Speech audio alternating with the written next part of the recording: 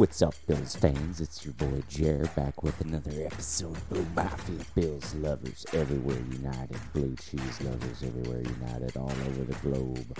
We're back. Just another Bills fan with a Bills podcast. But we do a little bit of everything here. Former quarterbacks out there, listen in. Part 2, every episode we do the top 5 quarterback matchups of the week. But first part, we're going to just break down a little bit on what you should expect, what you shouldn't expect this week versus the Indianapolis Colts. I was out last week, went on a great trip, went to Oklahoma City, so that's why no episode last week. Haven't been too active on the blog, but I'm going to give you my reason for that in the first part, so let's get right into it. Alright. So I got called depressing by my client the other day when I was talking about the Bills. Why? Well, we haven't beat anyone. And I don't do this for clicks, and I don't do it for, I do it for practice, just in case I ever can get on NFL Network someday, or something like that, but bottom line is, I try to report what I see, and even though I am a Bills fan, I'm a fan of football, and I call it like I see it. And as I saw the, ascent of Josh Allen, I called it like I saw it. Raw talent, incredible leadership, call him the general. But what I've seen the trajectory do is plateau a little bit, and not only Josh Allen, but some of the expectations of this team have just sort of plateaued. Why? Well, I think attitude has a lot to do with this. The team itself has yet to reach the Super Bowl. Great year last year. I've said here on the podcast a few times, I'm not so sure about the over-reliance on Emmanuel Sanders. Perhaps we're just saving, some guys like Gabe Davis for later in the year. He had an outstanding play versus the Jets. But the attitude of this team, few things. One, Josh Allen, still a young kid, but still needs to grow up as a leader.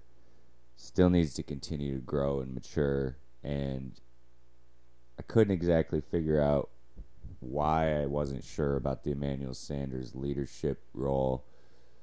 But it's kind of like Emmanuel has provided a scapegoat for Josh Allen to just kind of relax a little. And in order to win a Super Bowl, I don't think that you can relax. And we have not really beat anyone good yet. Now, this doesn't change the faith that I have in a leader like Josh Allen and the rest of the team.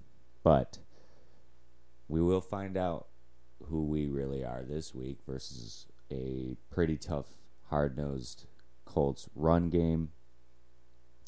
Tremaine Edmonds, not in. Star Latulele, not in. This defense will be tested by the run game, and it looks like it should be a little sloppy weather-wise.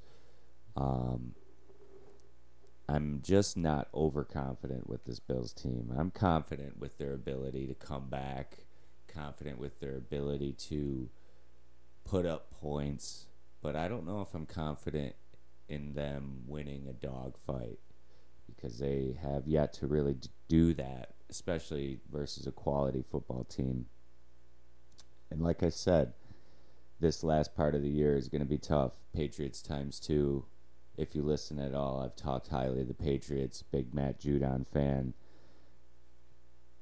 It's going to be tough towards the end of the year with 2 Patriots games, along with Tom Brady. But as far as this week goes, I think we have a very good chance.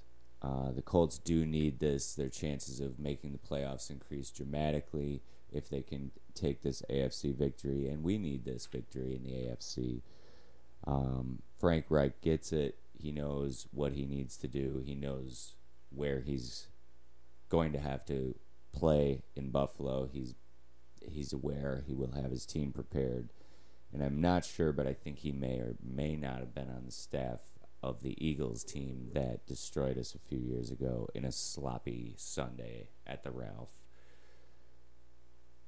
I'm excited because we finally have a team that maybe is a test, maybe a playoff team. I'm just excited to see what this team really has as we enter in to the end of the year, which is obviously where you want to see your team not plateauing, but skyrocketing towards the Super Bowl. So we'll take a quick break. That's part one. I'll drop my final prediction before the game at Blue Mafia. You can follow me at Joe7Reg on Twitter. We'll be right back with the 5 NFL quarterback implications.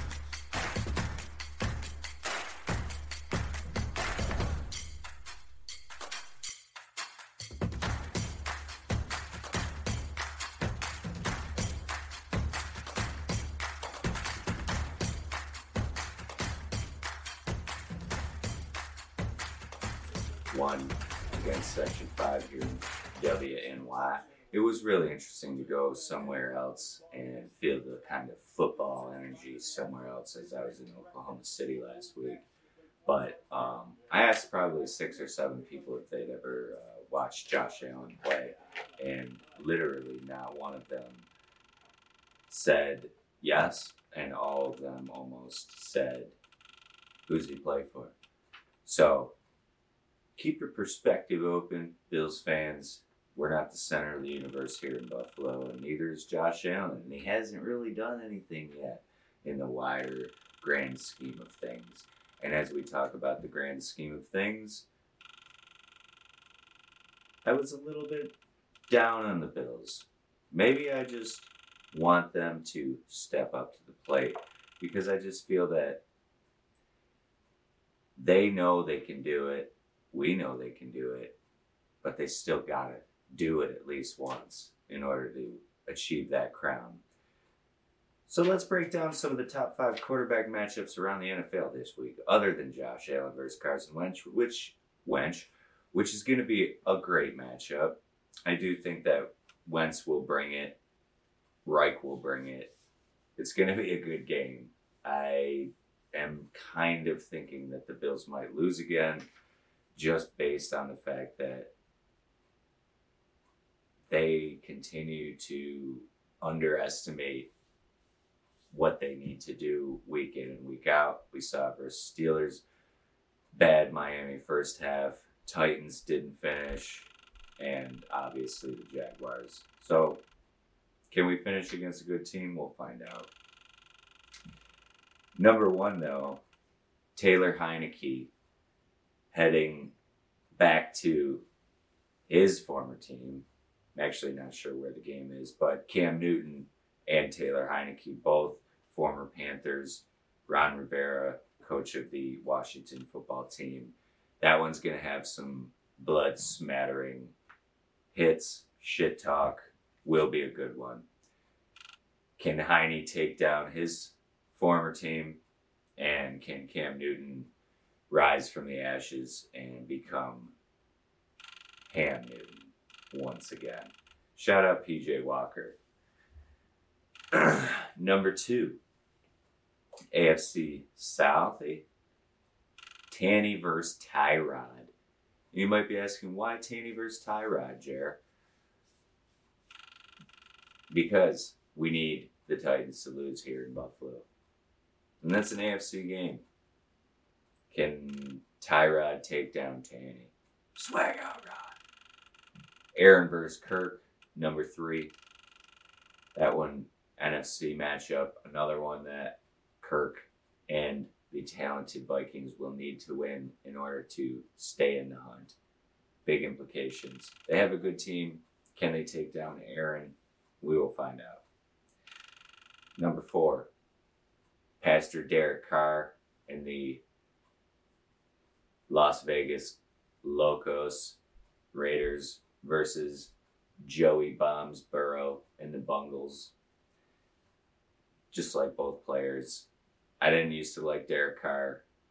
I have grown a little bit of respect for him, though you can usually tell if he's going to have a good game or not in the first 5 minutes. Burrow, just a fun slinger, let it rip. And then number 5, obviously, Dak versus Pat. Pat Mahomes sort of recovering from his case of the yips, sort of coming back around. Dak Prescott banged up here and there. They looked outstanding versus the Falcons last week, but who doesn't look outstanding versus the Falcons? Shout out Matt Ryan. Hang it up.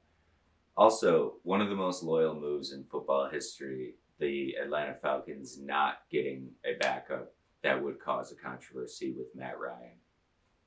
Good respect, but you're going to lose the respect of all the players. Dak versus Pat should be a good one. Short episode today. Thanks for listening. We're going to keep it going each week. Tell your friends, tell your fathers, tell your mothers. Listen in. Blue Mafia. If you'd like to be a guest on the show, we can get on Zoom, talk football.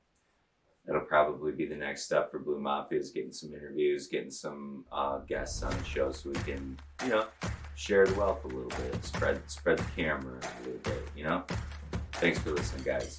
Go Bills.